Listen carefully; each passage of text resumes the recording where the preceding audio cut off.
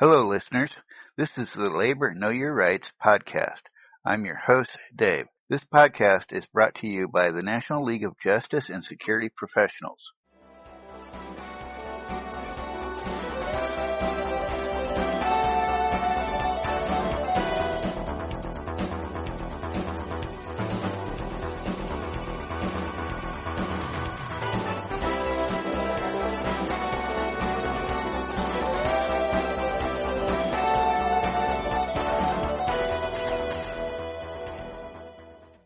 Episode 1, Weingarten Rights. An employee the right to union representation during an investigatory interview. These rights, established by the Supreme Court in 1975 in the case of P. Weingarten Incorporated, must be claimed by the employee. It is very important that every member understands their Weingarten rights and when to use them. The supervisor has no obligation to inform an employee that he or she is entitled to union representation. What is an investigatory interview? An investigatory interview is one in which a supervisor questions an employee to obtain information which could be used as a basis for discipline or ask an employee to defend his or her conduct. If an employee has a reasonable belief that discipline or discharge may result from what he or she says, the employee has the right to request union representation. What is an investigatory interview? An investigatory interview is one in which a supervisor questions an employee to obtain information which could be used as a basis for discipline or asks an employee to defend his or her conduct. Weingarten rules. Rule number 1. The employee must make a clear request for a union representation before or during the interview.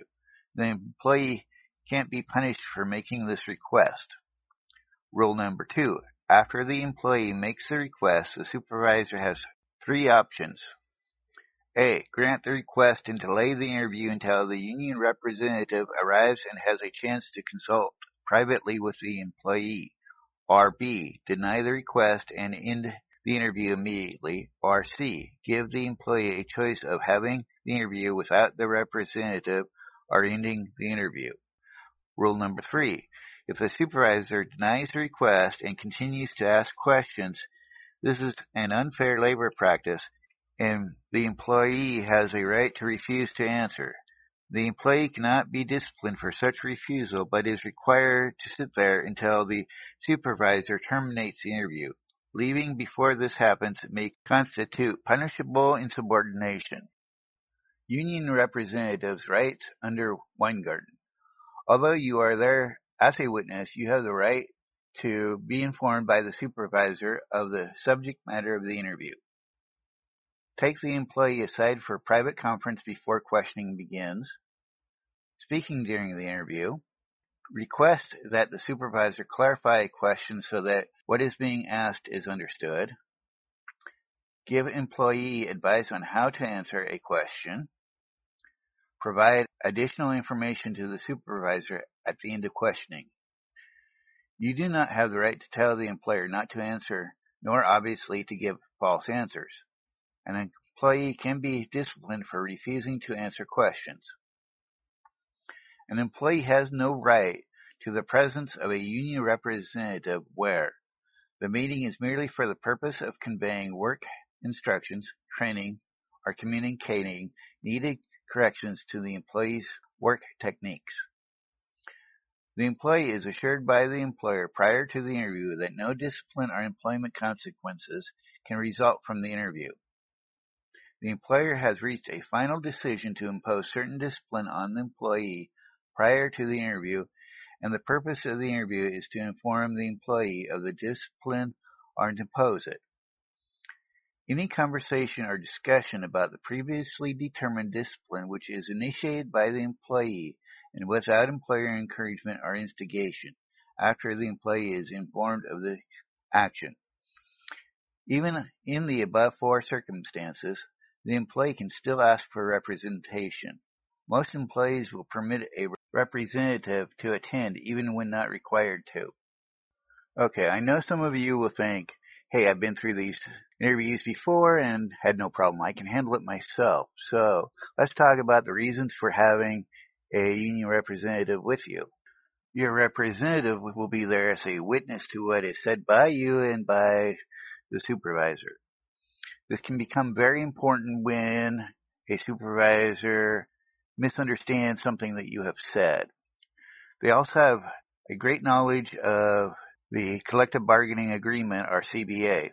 This is important because part of their job is to help enforce the individual agreements within the CBA, what is called a past practice. Sometimes companies will have policies that they've set, but they don't enforce, and it becomes routine that these policies are broken, and to then try to reinitiate them is a violation, and therefore any discipline based on reinitiating these past practices becomes void. Depending on new policies, if the union has not been notified, any new policies could be up for new negotiations depending on what the policy is in regards. So it is important that a union rep that is familiar with the CBA be there to determine if a new policy is being initiated and if it has been negotiated by the union or not. Labor organizations will keep records of investigatory interviews and the results. This is designed to keep a record to ensure that discipline is dealt with fairly among all members of the collective bargaining unit. It is important for the union to be able to keep the company from disciplining people based on how they are liked or any other reason beyond the actual incident. And finally, they are there to aid you and support you. This can be very calming to have somebody in your corner and know that you're not facing this interview by yourself. Okay, to wrap up this section of the podcast, if you are requested to attend a meeting, you need to attend it and find out what it's in regards to. If they start asking you questions, you can ask them if the answers may lead to any form of disciplinary action. If they say yes, it is your right to have a union representative present at the time of questioning. You can invoke these rights by saying, I respectfully decline to answer any questions until I have a union representative present. Remember, these rights are not automatic. You must invoke them by such a statement. And now to some news.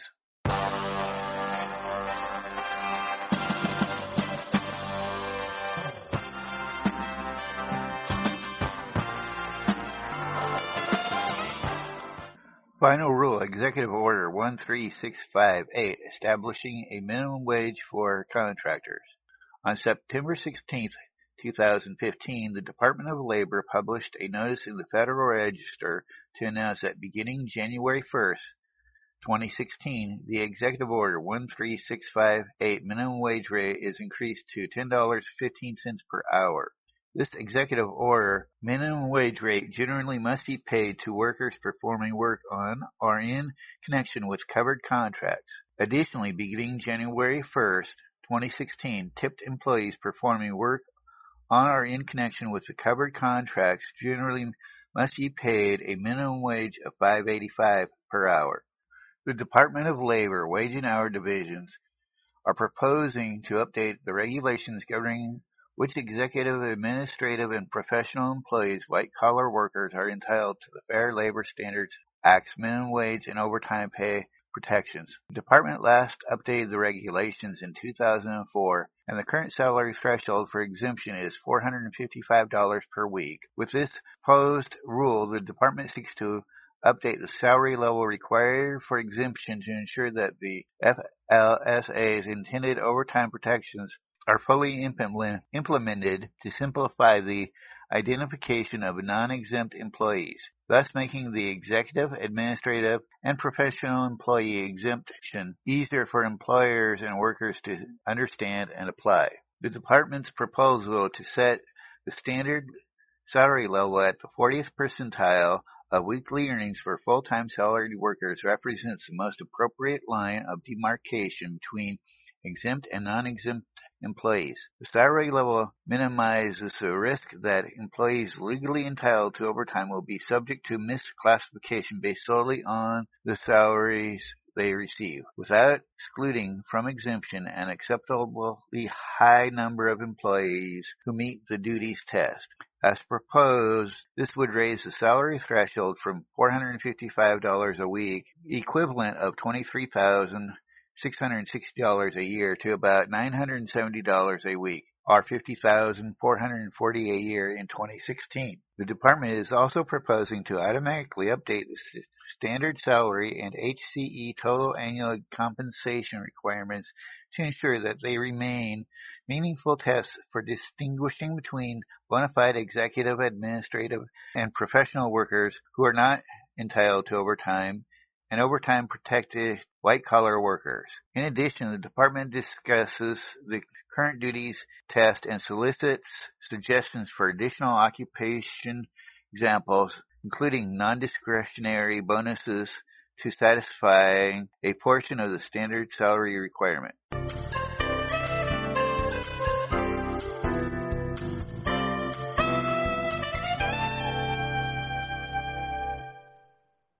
And now a little history. The Paterson Silk Strike of 1913, one of the oldest industrial cities in the United States. Paterson had a long history of conflicts between mill owners and textile workers. But the Silk Strike of 1913 was the biggest, longest, and most dramatic strike in Paterson history.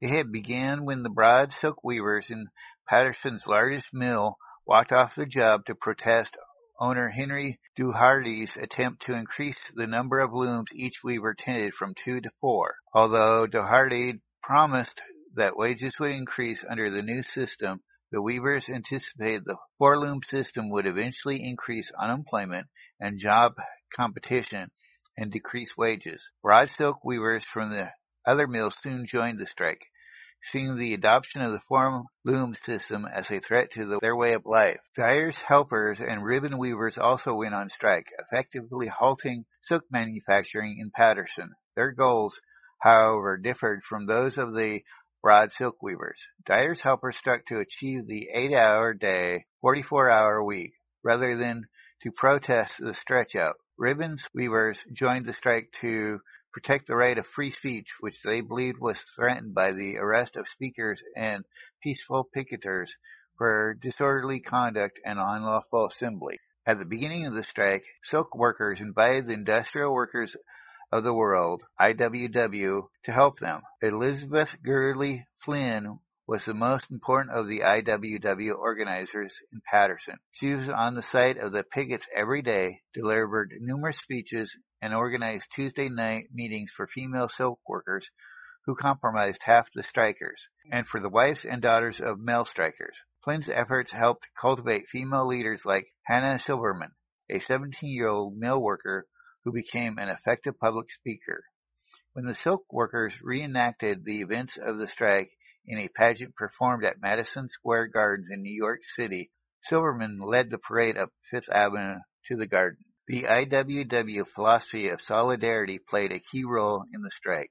The majority of silk workers were foreign-born or the children of immigrants. They did not share a common language, and cultural differences could lead to misunderstandings. Although manufacturers tried to exploit the tension and divide the strikers by appealing to the patriotic sentiments of native-born silk workers, the IWW managed to maintain unity by emphasizing the interests and experiences the strikers shared. The strike lasted 5 months. Both workers and industrialists were unified in their demands, but the manufacturers were able to outlast the strikers. The strike was nevertheless a partial victory for the workers. Although the dyers' helpers did not gain the 8-hour day, the weavers did protect the 2-loom system and preserve the right of free speech, both on the street and in the factory. In 1919, Paterson silk workers won the 8-hour day, but by that time the Paterson silk industry was already in decline. After the 1913 strike, many mill owners began relocating much of their business to Pennsylvania. Others withdrew from production. Introduction of nylon and rayon during the Great Depression sealed the industry's fate. And to wrap this one up, I'd like to thank our sponsor, the National League of Justice and Security Professionals, where the members come first.